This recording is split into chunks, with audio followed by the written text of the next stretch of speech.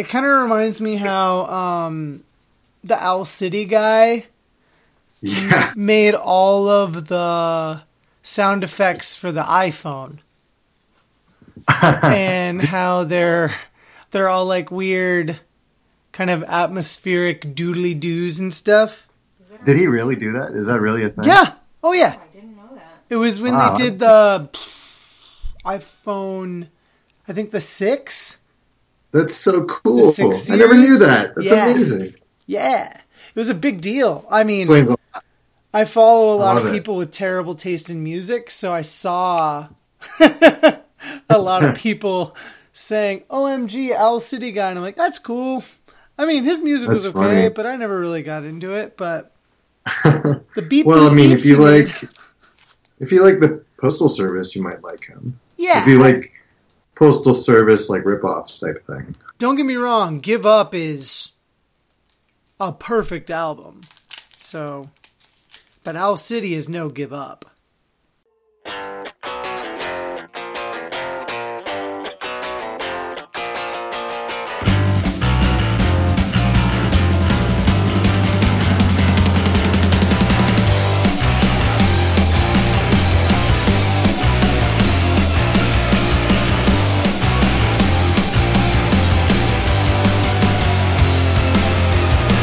Catch my chips, took a trip to the other side. I took a tour of a whole new life.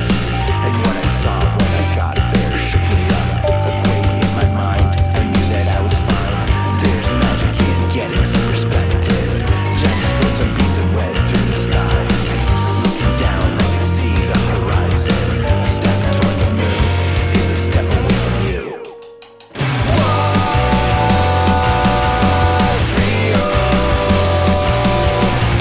You're not a part of me, you're just the enemy now.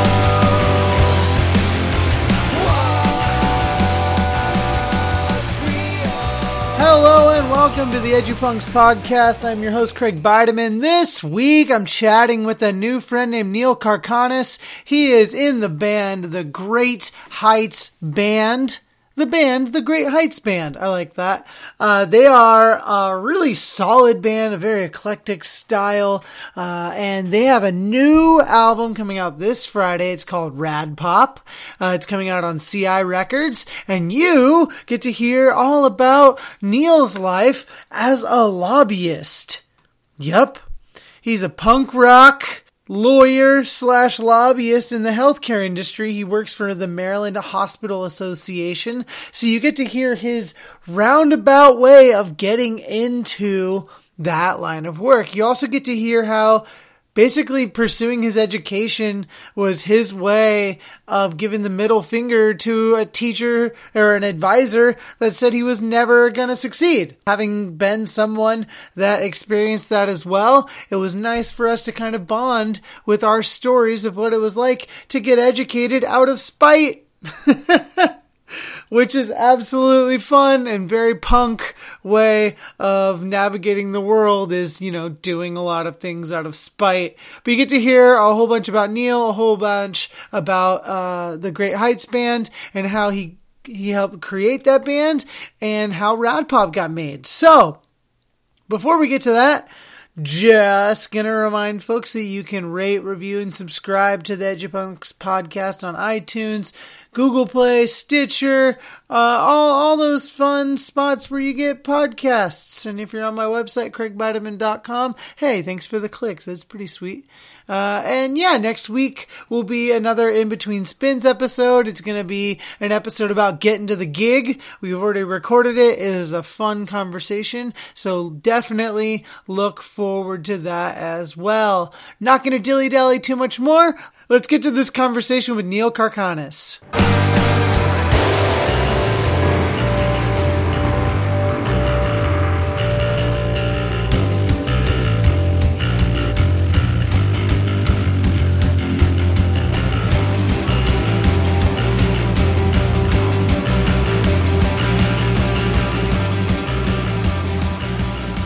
So I'm sitting here digitally with Neil Karkanis of the band The Great Heights Band. How are you? I'm really good. How are you? I'm doing okay. Had a nice bit of exercising just now. And I'm pretty That's right. hungry, but I'll be okay. Yeah. I'll be hungry in a little bit, and I'll just eat. I'll eat a lot of food and then go to bed, right? That's great. A solid okay is like a 6, and 6 is passable. You know, Yeah. most days I feel like a 6. Yeah, and I've kind of given up on, like, pretending how I'm doing just to, like, appease people. Like, if I'm not doing great, I'm not going to tell you I'm doing great. Yeah, I feel you, and I think that's real. You know, Try to be. yeah, you know, and likewise, if I'm feeling completely awful, at least you know, just be straightforward about it. You know, because bit like at then, least. then All right, so I know a little bit about you, but folks listening might not know anything about you. Can you explain who you are, what you do, where you come from, and all that other fun stuff? Sure. So I am, like you said, my name is Neil Karkanis. I play in a band called the Great Heights Band. I sing and play guitar in that band, but play a little bit of everything. And that band's been around now for 4 years, and we have a new record coming out on April 20th. So I'm not sure when this podcast airs, but so it'll be out April 20th. It's called Rat Pop. Check it out. But aside from music, you know, I am recently engaged, so that's been a big thing in my life. So planning a wedding. I work in politics. I got my law degree about a couple of years ago, and I've just been. Where did you get your degree from? I went to the University of Maryland. Oh, cool. Yeah, really good school. And now I work mostly doing healthcare stuff. And you're in Maryland, right? Yeah, I live in a town called Columbia, which is right outside of Baltimore. So it's like 10 minutes south of Baltimore. And it's the first ever completely planned community in the whole country. And so What it's does that incredibly... So what that means is they built the mall, and then they built out from the mall. They built all the residential, all the schools, all the parks, all that stuff. They had figured out what the entire town would be like before they just decided to put a town there. And so the whole thing was planned and developed over a couple of decades. And finally they had the funding and the right political will to make the whole thing happen.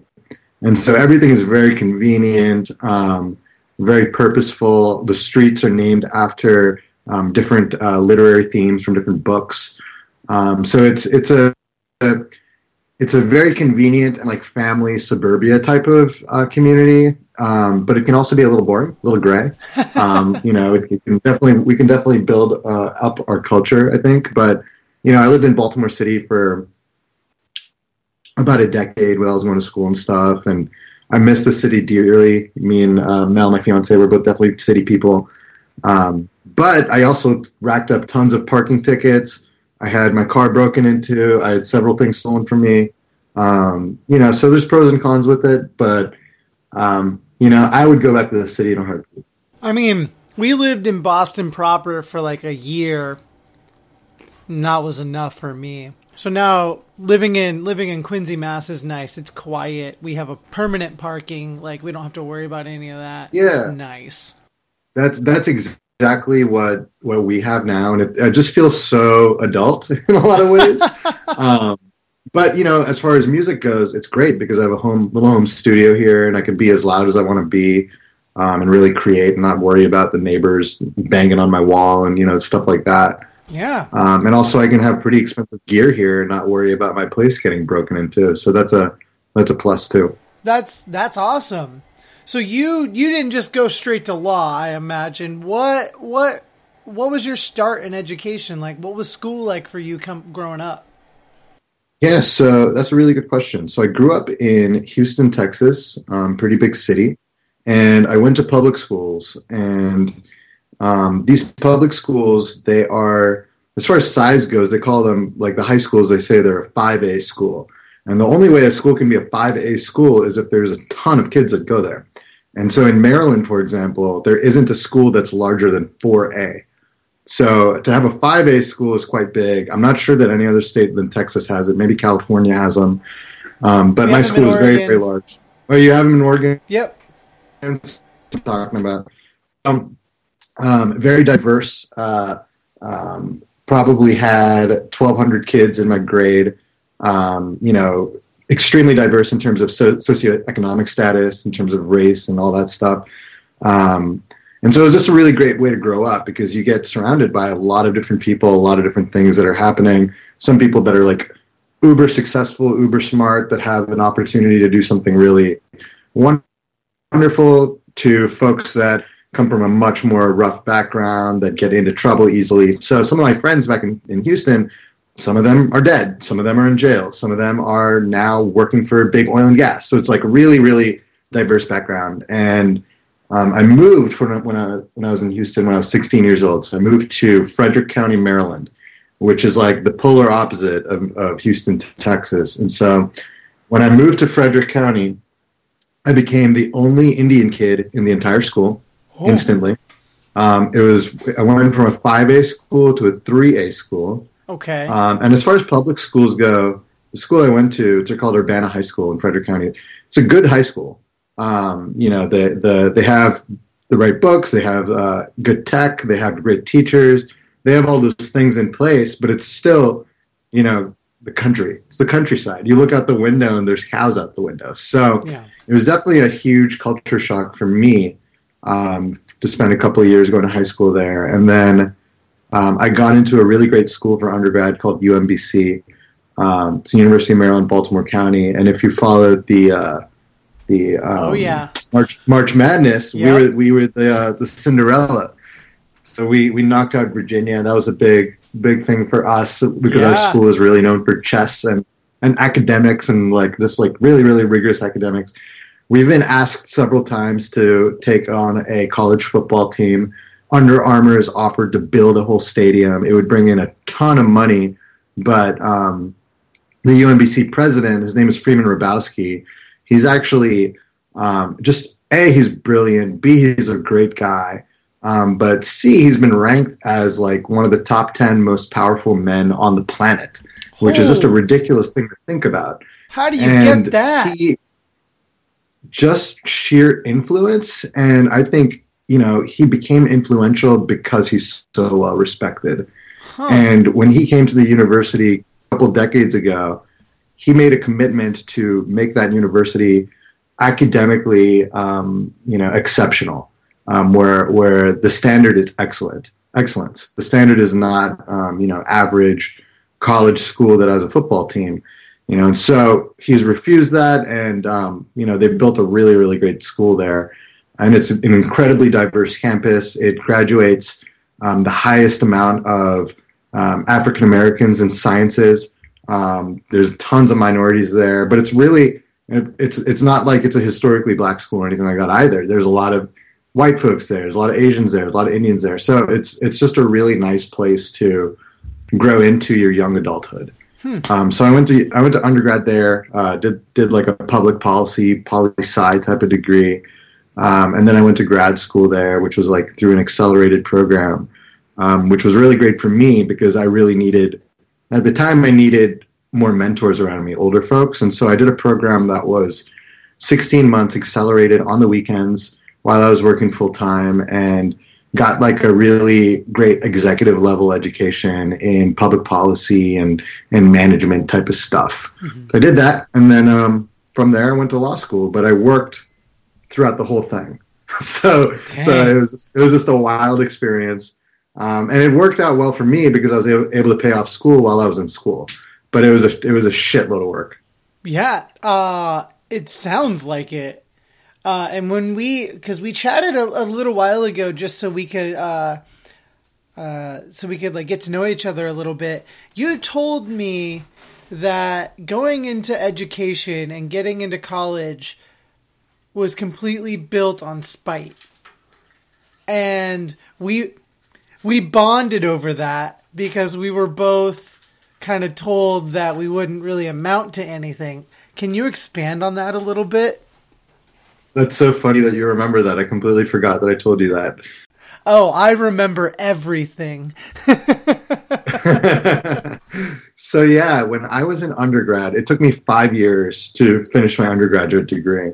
And it took 5 years simply because I was not motivated. I was immature. I loved to party. I did not like to wake up early. So if it was a class before 11 a.m., I was not there. So at one point in time, I think my GPA was literally probably a 1.7, something real, not good, very, very low. And I went and I was asked to meet with the advisor. So I meet with this advisor who happened to be a professor of mine. And I really did not respect this woman because I just did not like the way she taught. She really demeaned students. She just didn't, there's nothing inspirational about her. And some of my favorite professors and mentors are incredibly inspirational people, and musicians for that matter. So I met with her. She said, "Hey, Neil, so," and at this point, she hasn't really taken any time to get to know me as a human being whatsoever. So she says, "Hey, Neil, so it seems like you just can't handle college, and it seems like maybe, you should consider just like leaving and like, go get a job at a restaurant or like go do something so you can make money. You could be like a security guard at the mall. You could do all these other things and just get out of here, but just leave." Yeah, it was very much like, why are you here? You're an idiot. Go do something that doesn't require a college degree. And so I left that meeting, A, feeling like complete garbage, and B, I remember it vividly. I drove around at UMBC. If anybody's gone there, if anybody's been around Baltimore and knows the campus, it's a giant circle. There's a big loop around the whole school. And so I got in my car, and I probably went around that circle about 60 times, maybe 80 times, not even exaggerating. And there's several stop signs. So like you're driving like 15 miles per hour, stop and go, just like really thinking deeply about what she said and what I wanted out of my life. And I realized probably about 100 stop signs in that fuck this lady. Yeah. She like an advisor should be someone that identifies what someone's strengths and weaknesses are and motivates them to seek, their maximum potential. Not someone who tells that person that they can't succeed and tells them to do something else. So I instantly knew that fuck that lady. And I knew that I had at least one semester to prove myself. Because if she's saying about me to my face, that means she's putting that in my file. She's talking to other professors. Yep. There's conversations going on. I'm Yep. sure I'm on some shit list, and that's not the way I want it to be perceived. So not only fuck that lady, but fuck me, because everything I've done to that point led her to believe that, you know? So after I got over being mad at her, I was really upset with myself. Yeah. And I said, look, this is not the person I am, and this is not the person I want to be or the person I want to be remembered as.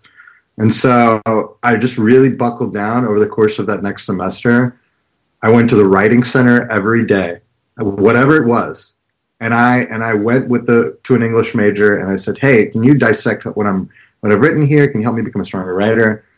Did that for every single paper, and that benefited me in at least two ways. One of those ways is I became a stronger writer, and the other way is your professor is notified every single time you go to the writing center, so they know you're putting in the work. And so that was part of trying to show them that I'm putting in the work. So that next semester, I had a 4.0. Semester after that, I had a 4.0. Nice. Semester after that, I had a 4.0. And that's how I finished my college, just crushing it. But to this day, I can't stand that woman.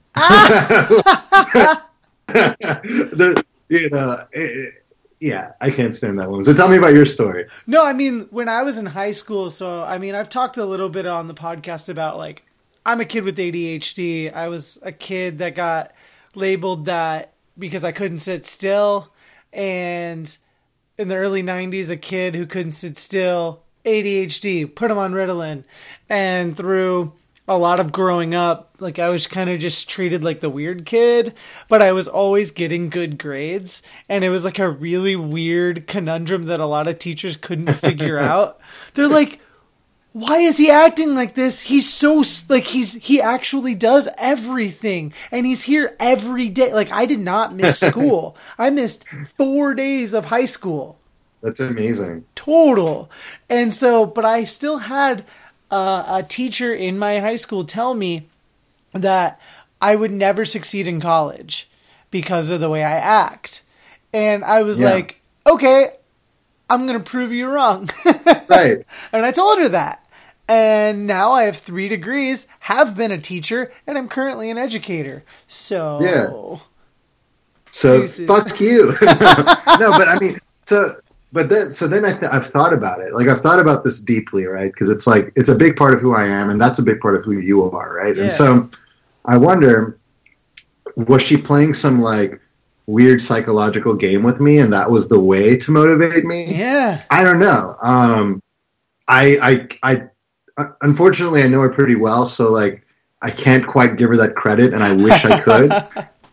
And if for some reason she did do that, then like holy crap, like that's the ultimate, that's awesome. She's just like sipping some wine. I take full responsibility for Neil. All right, time for an ad break here in the conversation with Neil. I'm going to hype up my friend's work over at Table Turned. Get yourself a subscription to some sick vinyl.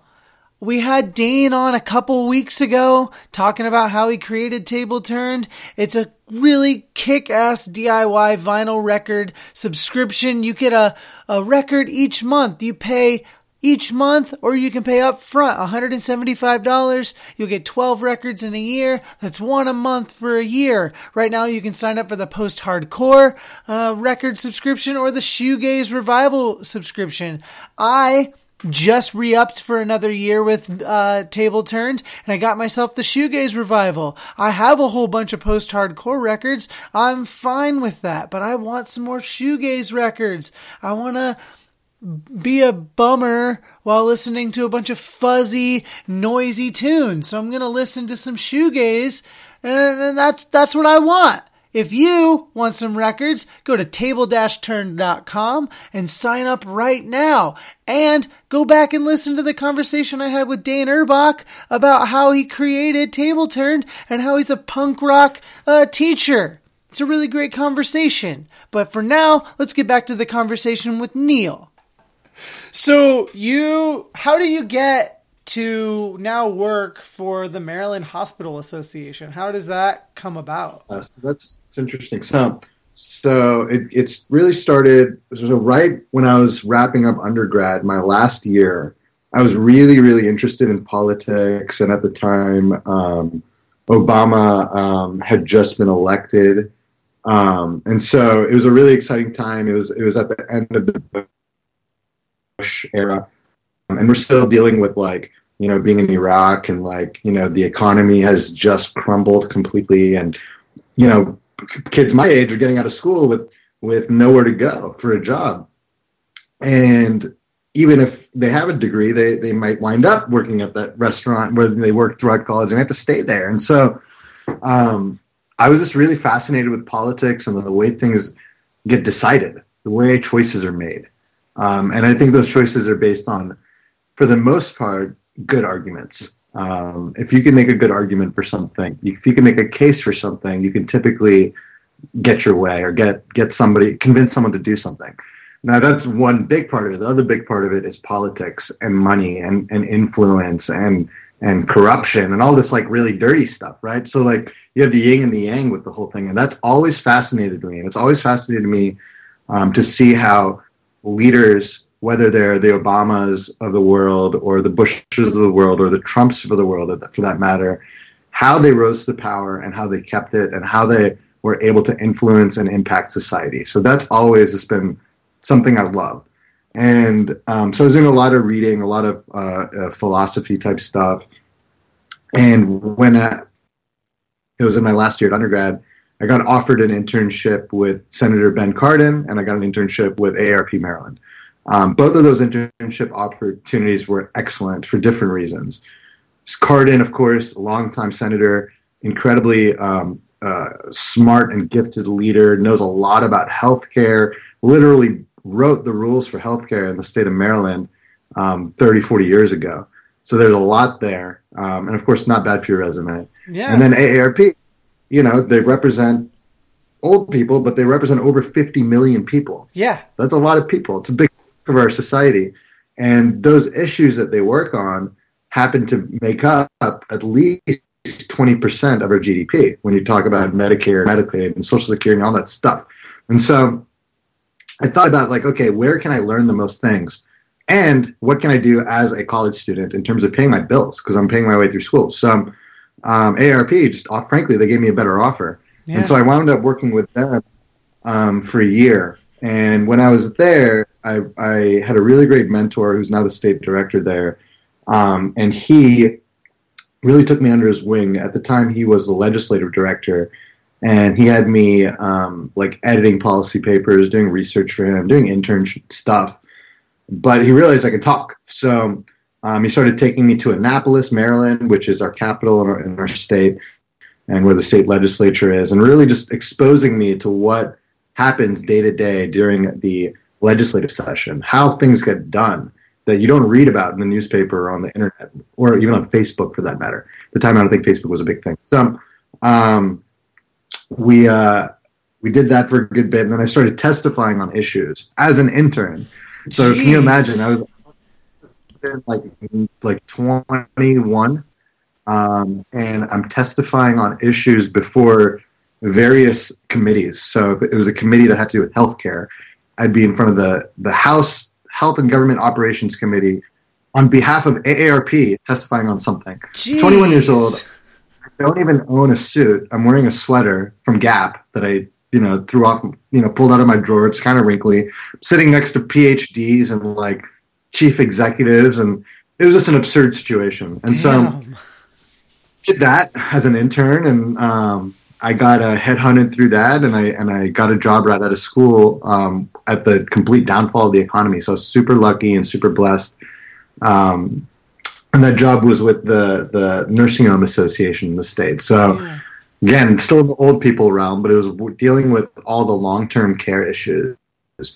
And so I worked with that organization for a few years and really learned the ropes there. And it was more like policy analyst type, like nerd stuff, learning how rules work, how the regulatory system works in Maryland with state agencies, things like that, how you comment on proposed rules. And this is more about that arguments part of politics, like making the best argument in your case. So I learned a lot about that. And then I got a job on Capitol Hill, and I represented consumers. And that happened to be during a time where our country, we were started to have our first ever government shutdowns, which now seem ordinary. But back then, which was only a couple of years ago, a government shutdown was unheard of. They had to pass a budget bill to keep things moving. That's what they did. So they would do a continuing resolution. They would do whatever they had to do to keep the lights on and keep the doors unlocked and get people employed and people getting their benefits and all that stuff.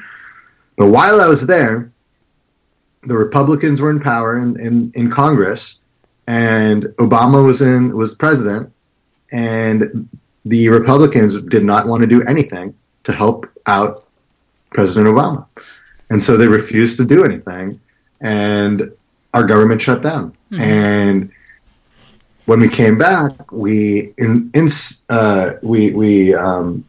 put forth something called sequestration, which is automatic cuts. So that happened a few years ago, and it happens every single year. So because of sequestration, our programs like Medicare and Medicaid and Meals on Wheels and all these other things, they are automatically cut every single year. Okay. It's by statute, which never existed before then. So that was a big problem, and that was something I worked on, trying to fight against. So I got to work on things like there's something called a paper plate campaign. So, someone who gets a Meals on Wheels, as a beneficiary, they not only get the food, but it might be the only time that they have like an interaction with another human being. Huh. Like they're stuck in their house, like because they're disabled or they're old or whatever. They have zero interaction with other humans until someone knocks on their door with that meal. Wow. And so what we did is started a campaign to try to make sure that program wasn't cut. Because if someone doesn't get that meal, their health care is affected, They're not getting the socialization they need. They're going to get sick. They're going to get worse, and they're going to get hospitalized, and it's going to cost more money. So there's like a human element to it of like, yo, that's messed up. This person they need interaction. They need social interaction. They need nutrition, and they're poor, and all these like, those are very liberal arguments. And then on the conservative side, if they don't get that stuff, they're going to cost money, and it's going to drive up taxes, and it's going to do all. So those are two different arguments, right? Yeah. And so it's my job to look at the world through both lenses and be able to articulate why we need to do something for different reasons. And so for that particular issue, me and a bunch of other advocates, we decided to start a paper plate campaign. And so we had Meals on Wheels recipients write a letter to their congressperson on a paper plate and mail it in. And so Congress one day was nailed with millions of paper plate letters. Wow.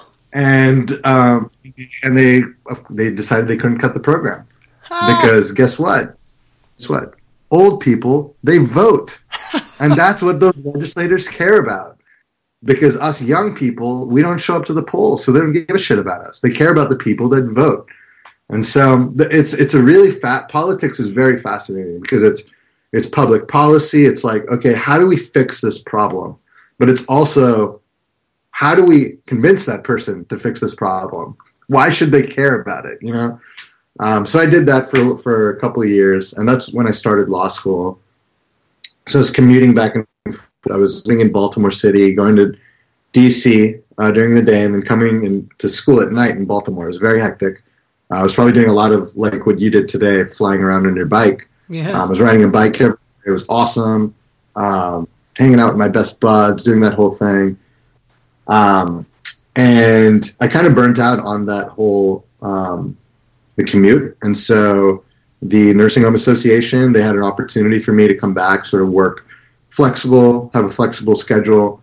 I did that. I wanted to max out law school, so I wound up interning for a judge in Baltimore City, which was really cool because he had a civil docket. So this was like a whole other thing, right? So I'm learning now more about law and like how our court system works. And so he had a civil docket. So we're dealing mostly in Baltimore City. You mostly deal with like lead paint cases and things like that, where like a poor, typically black kid eats a paint chip when they're a kid because they live in a place that still has lead paint on the wall. Yeah. And it fries their brain, and they grow up with their IQ totally shot.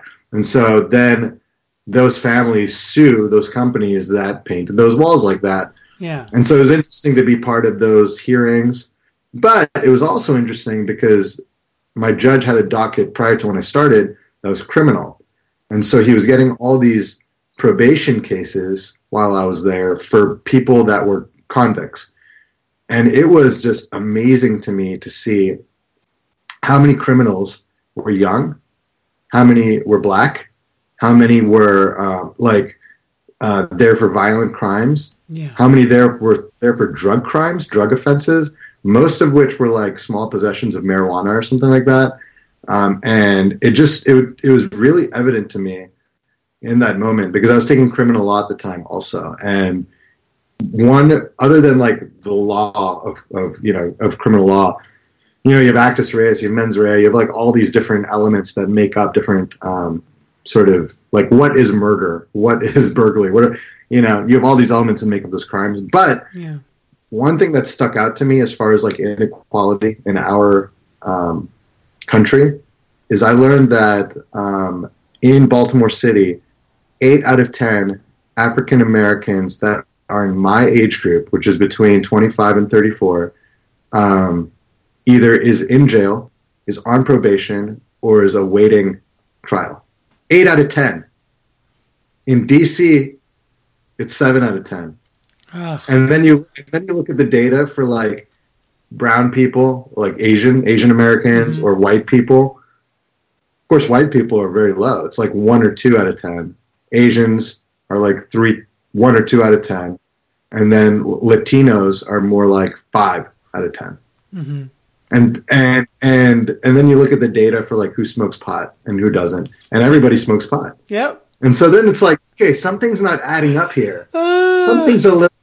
And so like I'm literally in the courtroom while I see these kids that they could be my friend. You know, like we're the same age.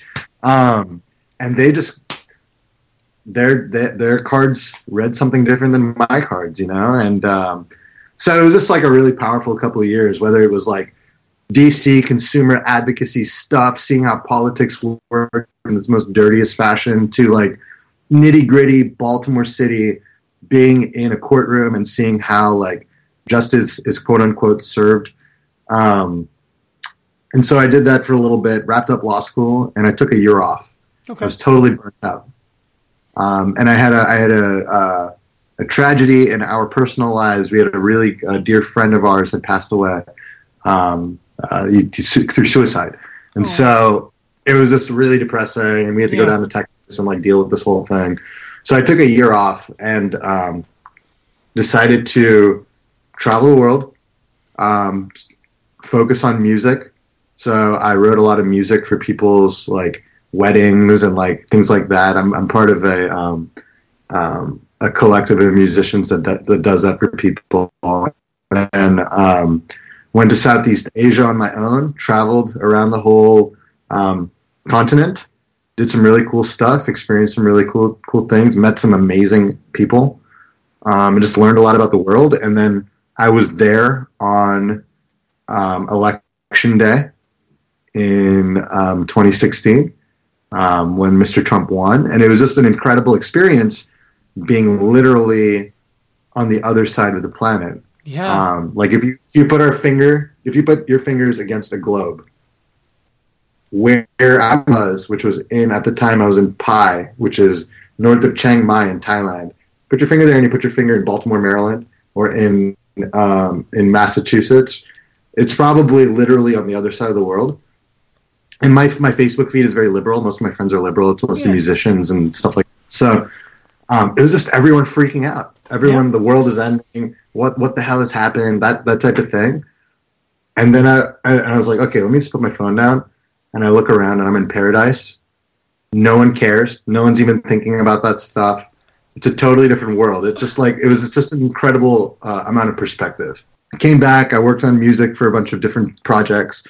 And then over the summer, another weird thing happened, but my sister was diagnosed with a tumor.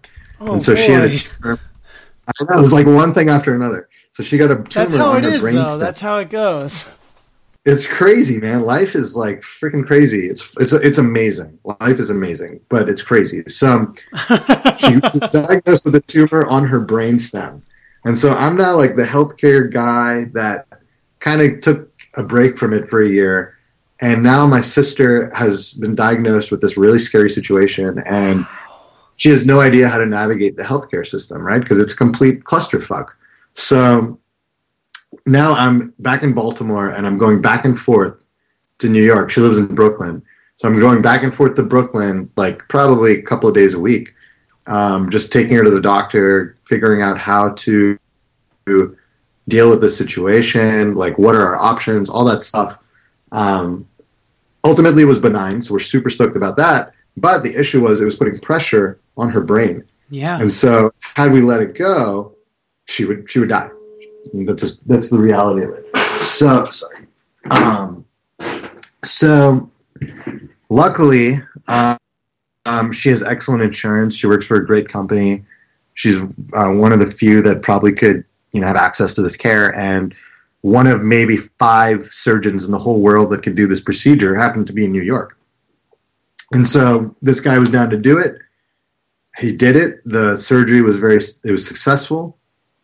And I think it might have been the day before, the day after the surgery, I can't remember. But an old colleague of mine from my lobbying days reached out to me on Facebook, and he said, hey, this job just came available with Maryland Hospital Association. You'd be perfect for it. You know healthcare, you're a young guy, you can talk, you can do that whole thing, but you know the politics, you know the people, and you know the issues. So you should really consider applying for this job. And it was just like this weird moment where I was like, I guess I'm like meant to do this, because I literally just dealt with this crazy thing, and like I helped her, and like I can help people. And so Yeah. applied, one thing led to another, and here I am. Gosh, that's fascinating. Like, I mean, we all get to where we are in weird, convoluted ways. I get it, but that's all over the place, man. So, as a lobbyist, what have you learned about that life and that experience as a lobbyist, especially in the healthcare debate?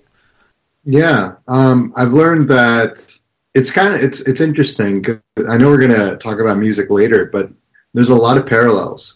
Oh, we can mesh this. We can mesh this as much as you want. Yeah, yeah. Well, so that's been the most interesting thing is like when people think about a band or they think about an artist they really love, whether it's Paul McCartney or Jesse Lacey for Yeah. And I'm naming those people on purpose because there's a lot of controversy around Jesse Lacey right now, right? So those people, they're rock stars and they're major musicians and they're huge influencers, but at the end of the day, they're just human beings. They're just people that do stuff. They're people that wake up, go to sleep every day. They wake up in the morning, they take a shit, they eat breakfast, they do whatever they got to do, and they live their lives. They're people. The same is true for politicians. Politicians are nothing more than people. That's it. And so there shouldn't ever be that's Senator X, I shouldn't speak to them. Or that's singer Y from that band that I love, I shouldn't speak to them. Because they're just human beings. And so what I've learned through lobbying is if I speak to that person as a human being, as opposed to this person that's on this other pedestal, on this other level, of course I treat them with respect and with dignity, but if I'm like straightforward with them, they're more likely to return respect and be more straightforward with me because people tend to imitate behavior. Yeah. You know? And so even though I know a lot about healthcare and I know a lot about this and that what has helped is just being straightforward with people, being honest, coming from a place of integrity, and being credible. And I've done that with me in the sense of, hey, this is who I am, this is what we're doing, this is what we're trying to do, and this is why we're trying to do it, and this is why I need you. And if you don't bullshit with people, they're more likely to be a friend, an ally.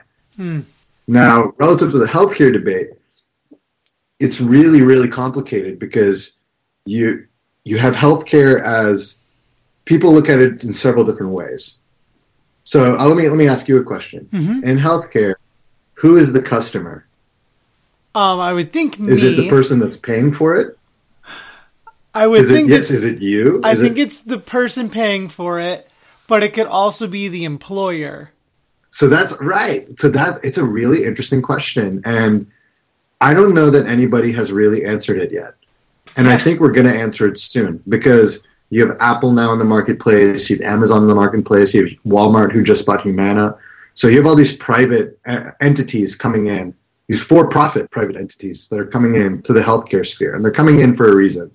It's 18% of our GDP. It's big, big money. But who pays for it? You have Medicare, which is a public program that's paid for through taxes. You have Medicaid, public program paid for by taxes, but you qualify because you're poor or disabled or a kid or blind. You have private insurance, which now you can, thanks to the Affordable Care Act, you can buy on your own or, it's gotten purchased to your employer or whatever it is. And then you have the actual person that's getting the care, right? And so the people that are delivering the care, those service providers, they're going to have a tough question over the next few years in terms of who is the customer, who do we need to make happy? Because if it's the payer, then they're just trying to streamline the costs. They're trying to minimize cost as much as possible. If it's the person that's actually getting the care, then you're trying to maximize the quality. And that may not have to do with cost. In the long run, your cost will be lower because you'll have healthier people. In the short run, you're probably going to spend a little bit more money taking care of those people. If it's the private employer, and it's kind of like the same thing with the payer. You want to keep your costs as minimal as possible. So it is a very, very challenging and complicated issue. And I think until we identify and agree with who the customer is and how we approach it, it's going to continue to be really controversial and complicated. And it's really, really, really, really hard. It's really hard to do. So it sounds like it. And as someone who, I work in a wellness office. I work in our university health services office, and we have meetings where like my executive director deals with stuff that I've never had to think about. And then my job is literally to make sure students know about the resources.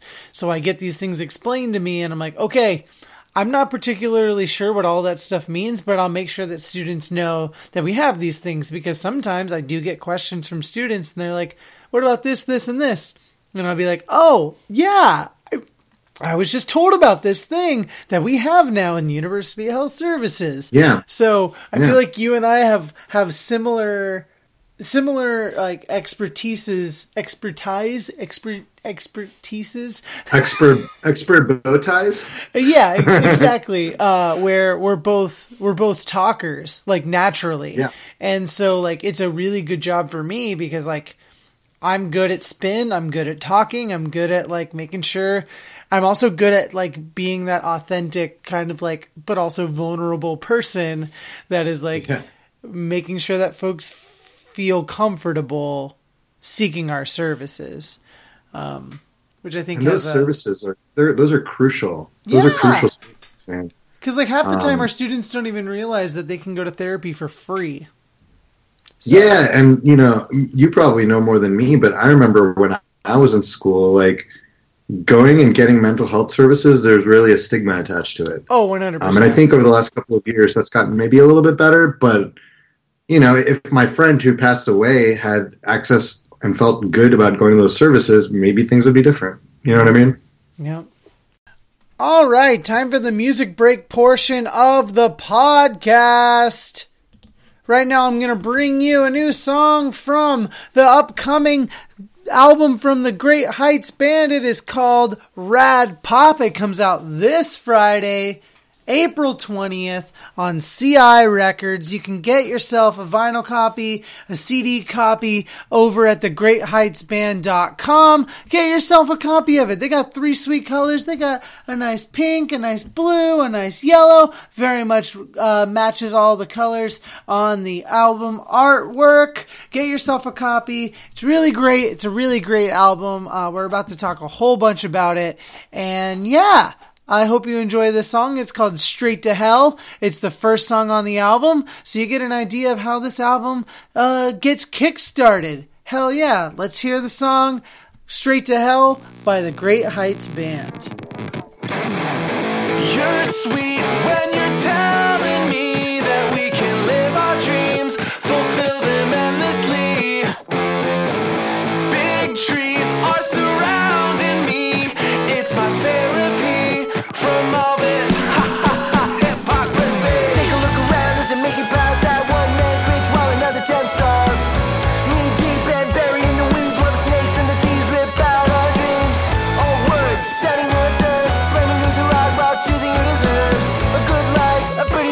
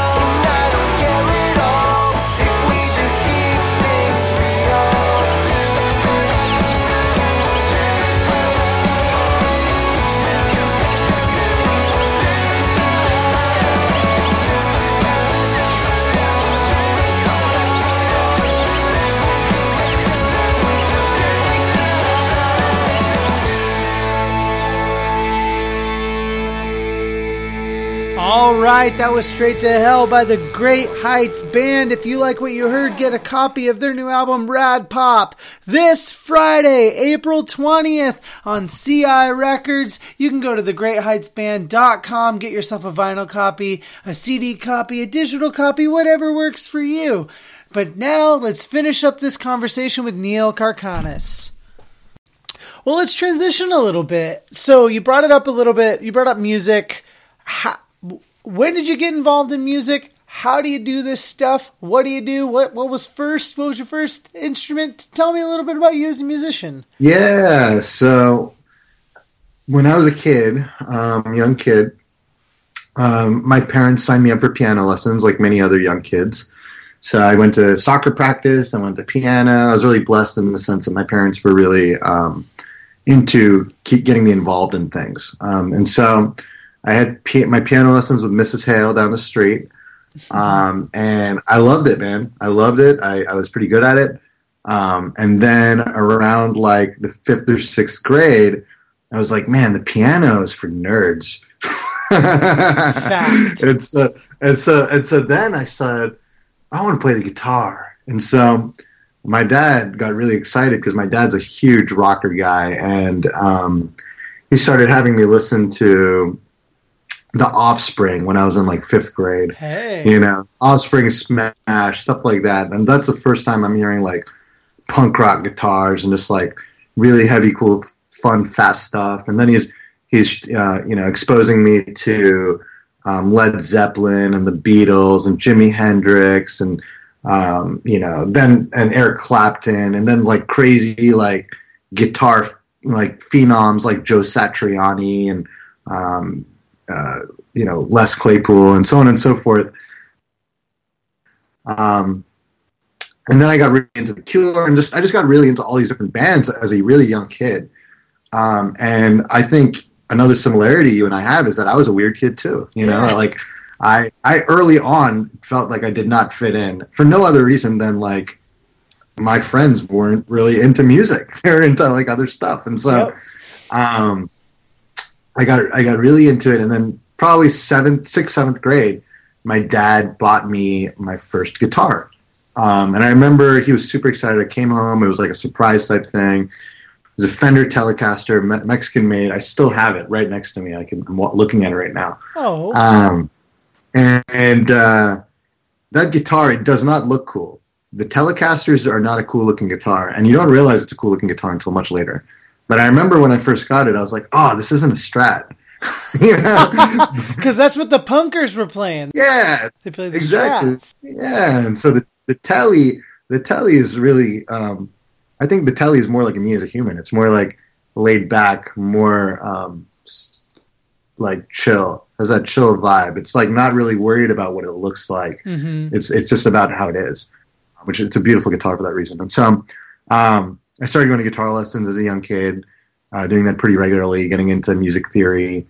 In high school, I was in like chorus and like guitar class, and like just took an active role in the arts. And in probably 10th, 11th grade is when I started my first band.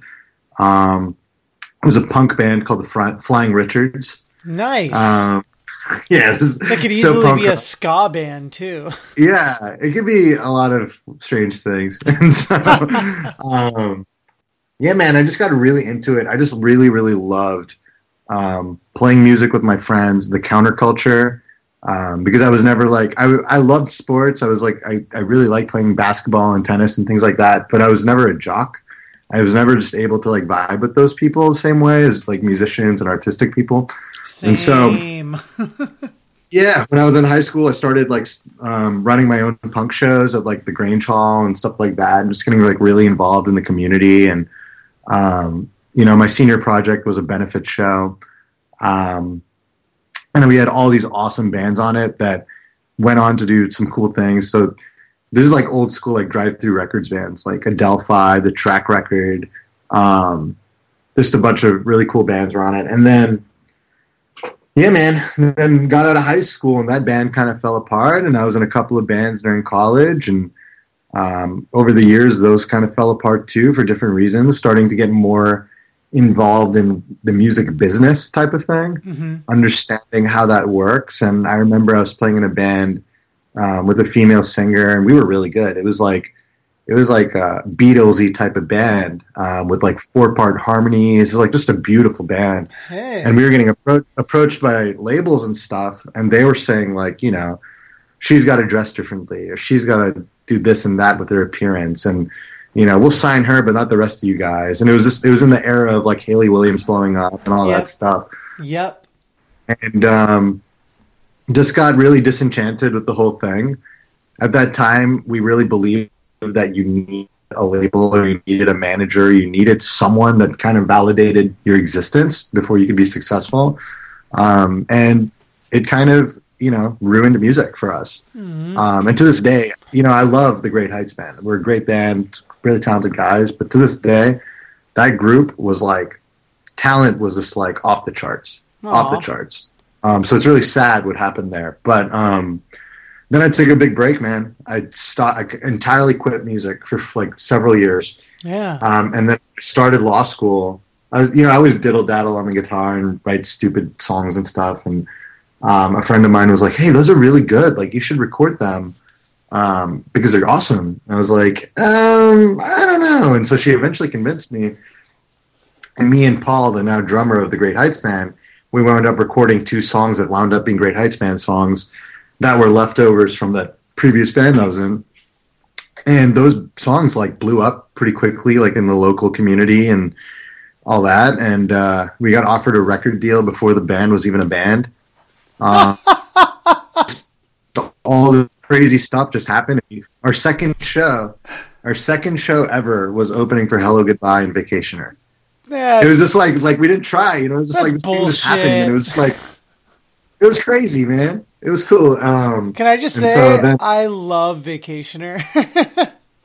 I love Vacationer too. I love Kenny Vasoli. He's such a good dude.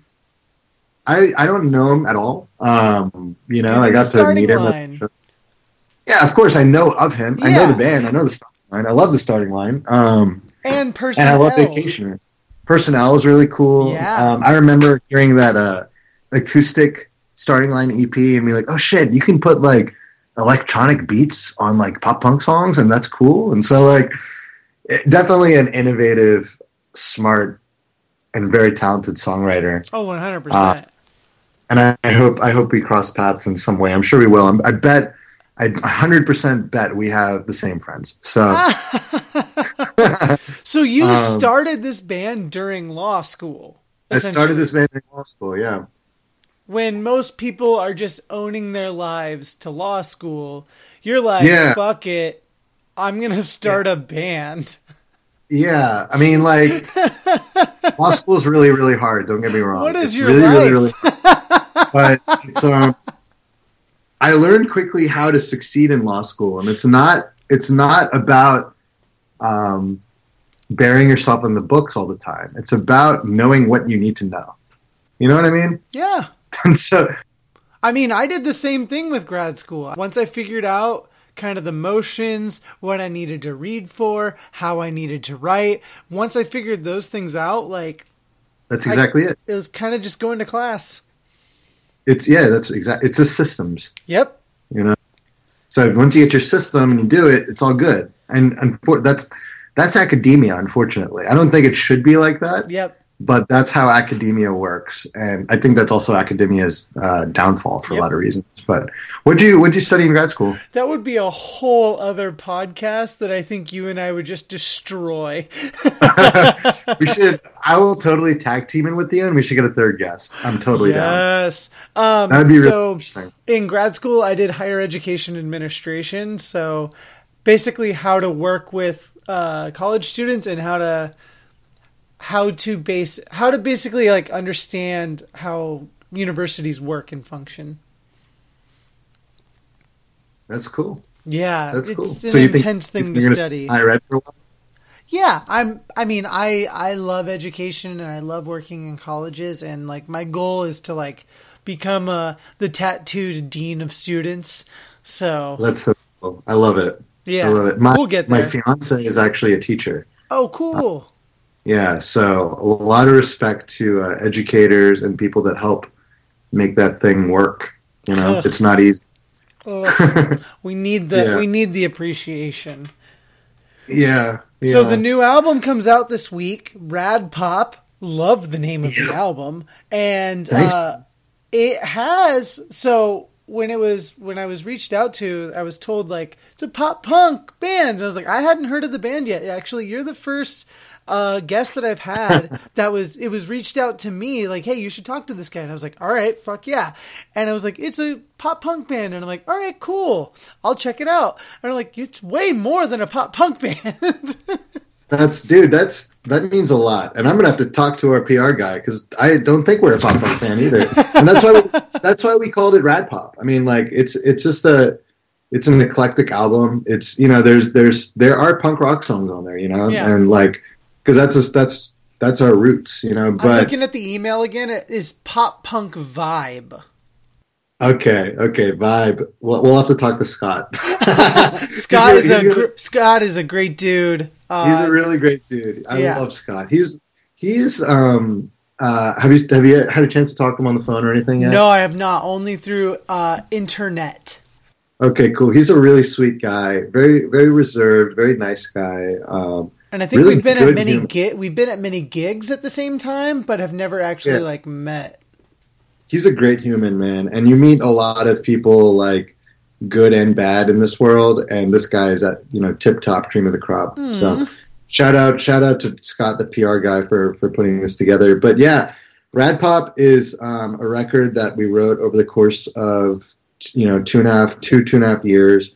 All that stuff I talked to you about, like traveling the world and a friend passing away and doing all this crazy stuff with work, getting engaged, going through a rough breakup. Like there's like a lot of shit that happened over the last couple of years, and it's in this album. This album is very personal. Between Eric and I, Eric's the other guy that sings. He also engineered and produced the record. We did it all in-house. The whole record is DIY. Nice. So we did it all ourselves. The people that were guest musicians on it was a good friend of mine, Kevin Krause. He played the banjo on The Mountain, and Wiley Burge played slide guitar on The Mountain. Those guys were Wiley was my college roommate. Kevin is one of my best friends. I was in his wedding party. So this is just like a very like personal album. And we called it Rad Pop because over the last couple of years, people have called us a nerd rock band, indie rock band, pop punk band, punk rock band, alternative band. They call us, they try to call us whatever they want to call us, but they, if you put us on a show at State Champs, I feel like we'd be a weird fit. If you put us on a show with like, I don't know, we played with Andrew WK. That was kind of a weird fit. We did a tour with Icarus the Owl. That was kind of a weird fit. So From Portland, Oregon. Yeah, who I love, great guys. Yeah, I've seen them many times. They're great. Yeah, awesome. Yeah, say what up to them for me. Yeah. But yeah, man. So we're a band that like doesn't quite fit with everyone, but because of that, we fit in with everyone. You know what I mean? Oh, I totally get that. It's kind of okay. So when I was going through the album. And we were actually going through Spotify when this was first pitched, and I was playing some of the songs for my partner, who is 100% a pop punker, and we were listening to some of the songs, and Katie was like, "This isn't the kind of this." I forget which song it was, but like initially it was like, "This doesn't sound like pop punk," and then we played another song, it was like, "Oh, I can fuck with this," and I was like, the sound that y'all have on the album is like to me, it's very evergreen. Like, you could play these songs, I think, at any point within the last 20 years, and people would be like, oh, this is that band that came up with, like, the Get Up Kids, probably. Or this is the band that came up with, like, Brand New, probably. Or this is the band that came up with State Champ. Like, there's influences, or, like, Weezer, like, it sprinkled everywhere. Like, you could listen to this album at different points in, like, the last 20 years of music history, and it would fit somewhere. And that's cool. That's a fucking feat, because because there are so many bands that hit on just like what is the trend. And because there are so many bands that I'll hear, I'll be like, oh, this only is influenced by that first My Chemical Romance album. I get it. Right. turn the page. But like, I feel like this has a lot of different stuff sprinkled throughout it that makes it feel familiar and still fresh at the same time. So That's hell super yeah. Super cool. Thank you for saying that. I appreciate that. No, like we really appreciate that. And I mean, like, that's completely because we love all that stuff. You know, like I fucking love Ben Folds 5. Yeah. Ben Folds 5 is one of my favorite bands. I love the Beach Boys. I also love Radiohead, which Yeah. are totally different things. Yep. But then I love Blink-182. I love Green Day. I like, you know, those like SoCal bands. And so, you know, what's interesting is if you come to a Great Heights band show, you will see someone that is 12 years old or 10 or 11 years old at their first concert ever. Yeah. And you will see someone that's like 50 years old rocking out just as hard. That's so It great. is, it is such a cool environment. I really encourage you to come out to a show sometime. Yeah. I want to. We like to have a party, and like the guys in this band are like, we're just good dudes. Like, I don't know how else to say it. Like, That's the good. guys in this band are just good dudes. They're not like some of those folks out there in the scene that are, you know, abusing their situation. They're just people that like playing music. They're normal. And I think that's something that that attracted a lot of people to Weezer back in the day, is that like, holy shit, that could be like my professor. That They're could just be my- like a bunch of guys. yeah, just dudes, you know. And so that's us. Like, and so we're starting at the point now, a few years in now, that we're starting to see a lot of people coming to shows over and over again, and they're our friends now because we hang out and we chill and we vibe and stuff. And so, this album, whether lyrically or sound wise, so personal, and I think that I think you're right. I think you nailed it on the head in terms of like what we were going for. That's awesome. I Thank like you. to think that I listen to enough stuff to get a good idea. So I listen to a lot of stuff, and I can get a good idea if I'm gonna dig the album, if like, cause I can like skip around a little bit, and I'm a big philosophizer of how people arrange an album, because I think there's so much to that, and if I can flip through and kind of get a feel for the flow, I can tell pretty quick if I'm gonna like something or not. Because if everything starts to feel samey, I'm like, But if I can jump around and hear a lot of different things, I'll go give the album an entire listen, give it all of my attention. Generally at the gym, running, cycling, something like that, and that's what I got from this. And so, I think that, and so like, I think it's also Scott having a good idea of what I would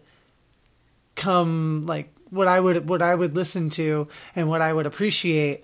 Cause we interact a lot about music. So nailed it right on the head.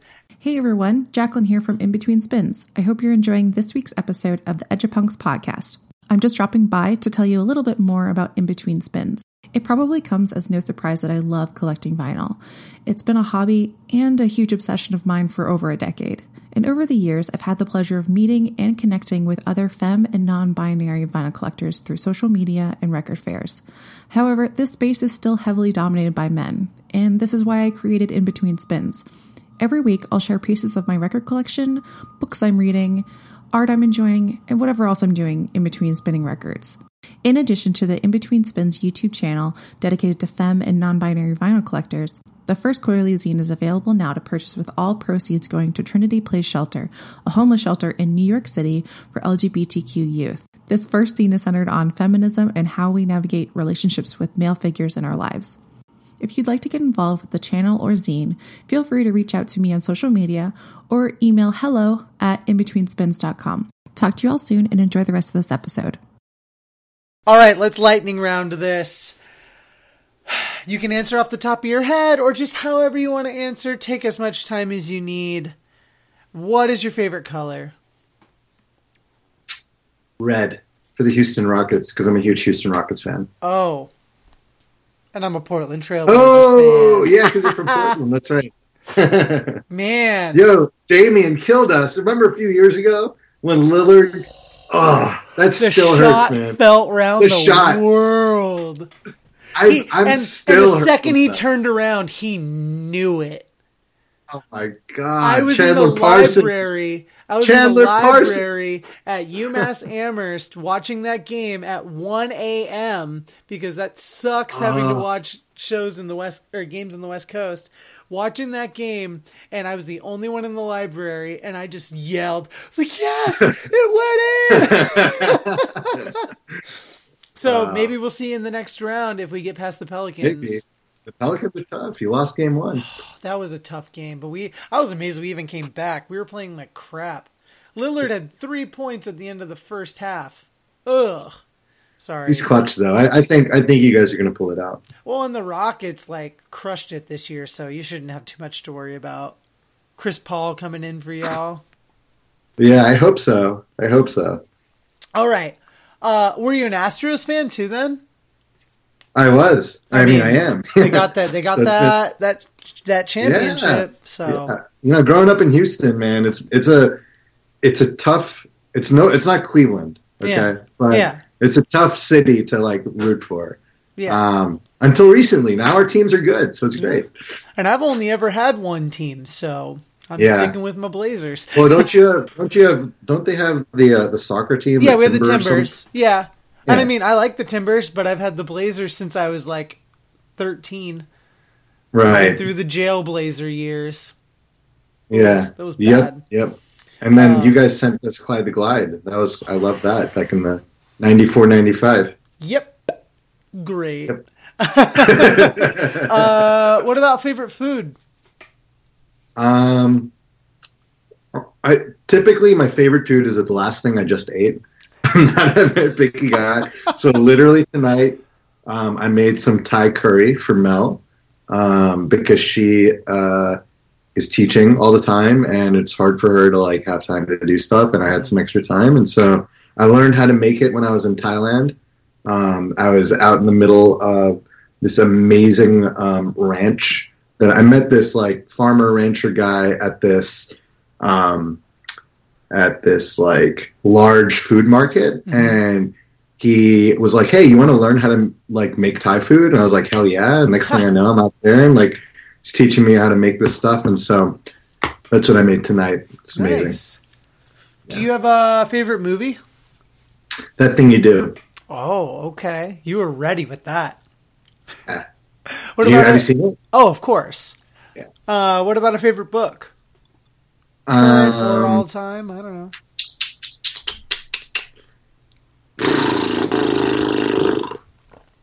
That is a really tough question. I like a lot of books. I don't know. Pass. I like a lot of them. That's fine. That's fine. Yeah. I thought you were just going to say The Art of the Deal and we'd move on. But in fact, that's the one. I nailed it. I had a feeling. What about TV? What's a favorite show you like to watch, or just something you binged recently? We like to binge a lot of Netflix series, so we just watched 7 Seconds, which was pretty depressing. But in terms of shows that have been important in my life, The Simpsons, Nice. Curb Your Enthusiasm. In fact, Seinfeld. Do you like Seinfeld? Oh, of course. Yes. Okay. And I'm glad you said that. I've literally ended relationships because people didn't like Seinfeld. Just saying. That's amazing. Because when you're not sure about the situation, there's a couple of things you can address and see if this is going to be a thing or not. If you're willing to work through those issues, and so if they did not like Seinfeld, that was a deal breaker. All right, that is the deal breaker. Oh man, do you watch It's Always Sunny? Yeah, I love It's Always Sunny. Okay, so I have a theory that It's Always Sunny is like Seinfeld if they were all actually terrible people.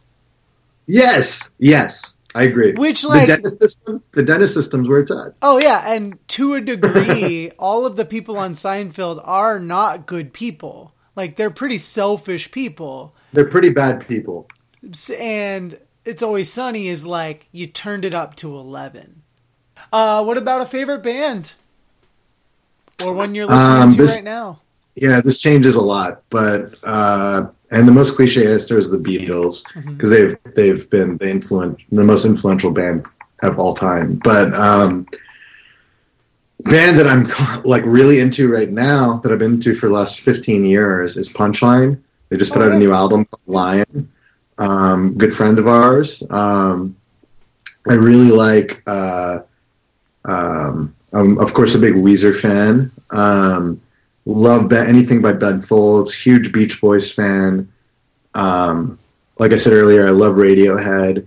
Blink-182 probably changed my life. The Offspring made me want to cuss in music. The Cure made me want to sing about stuff that mattered. Oh, that's so great. I just got Disintegration on vinyl. Oh, that's cool. Yeah, dude, there's so many. Depeche Mode for their production. There's just like so many bands for so many different reasons. That's great. And as far as a current band goes, people are going to hate this answer, but I like Coldplay a lot. Coldplay is great in terms of like XY and stuff like that. Just like the production and the songwriting is just like amazing. I love Elliott Smith for the complete opposite reasons, which is all about his lo-fi as hell.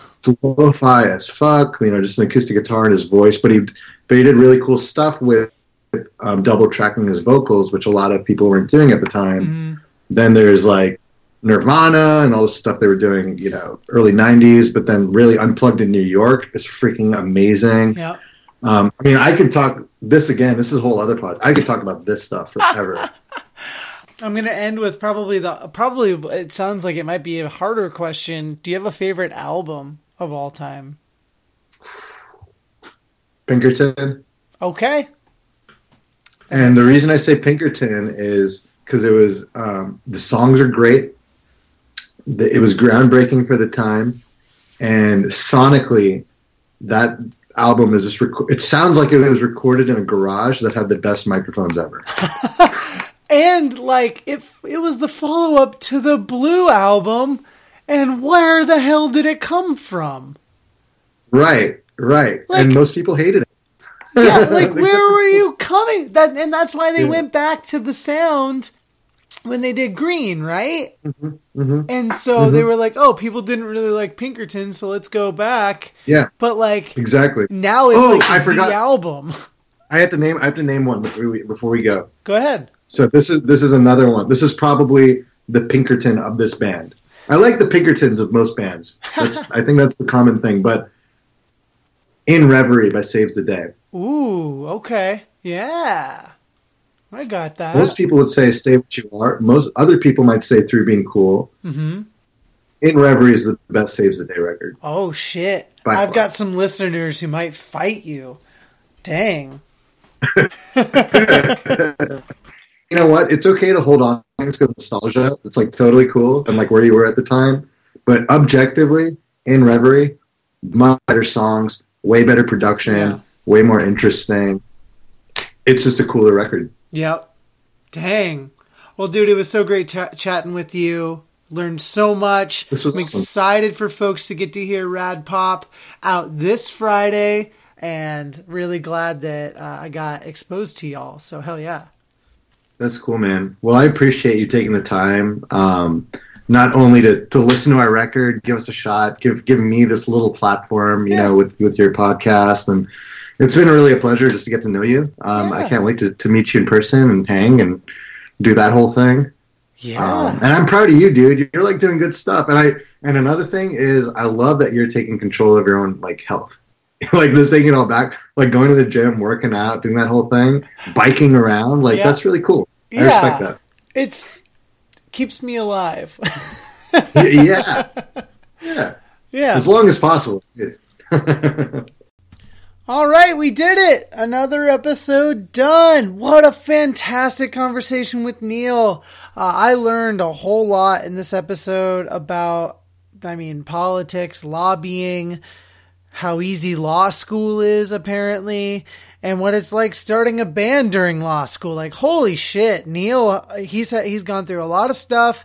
He's had a lot of ups and downs, but throughout it all, he stuck it to the man and is now continuing to fight for healthcare and for all the good things in the world. And for that, I thank him for his time and for making art and for doing a lot of kick-ass things in the world. I'm so thankful. Cannot wait to meet him in human form so that I know that we are all real people. If you liked what you heard, check out the new Great Heights Band album this Friday, April 20th. It is called Rad Pop. It is out through CI Records. Go to thegreatheightsband.com and get yourself a vinyl copy, CD copy, or stream it, download it wherever you can, wherever you get music. It's a DIY release. They did it all. Like you said, or like Neil said, they did it all in their studio on their own dime just with themselves. And that's admirable as hell. As someone who's put out a couple albums that way, it's not easy. It's really hard. And you wonder if anyone's ever going to hear it. But here, you've gotten to hear a bunch of it. So here you go. You're already halfway there. I hope you really enjoy the album and that you get yourself a copy of it as well. Also, check out Table Turned if you want to get yourself some vinyl every month. If you want to subscribe and get yourself some post-hardcore tunes or some shoegaze tunes, yeah, go to tableturn.com and they'll hook you up. And be on the lookout for the next episode next week of In Between Spins. It's a really fun conversation on getting to the gig. But for now, that's all I've got for you. Tell your friends, rate, review, subscribe. It helps out a whole bunch. Going to leave you with some of the song called What's Real by the Great Heights Band. And yeah, that's all I got. Let's get to work.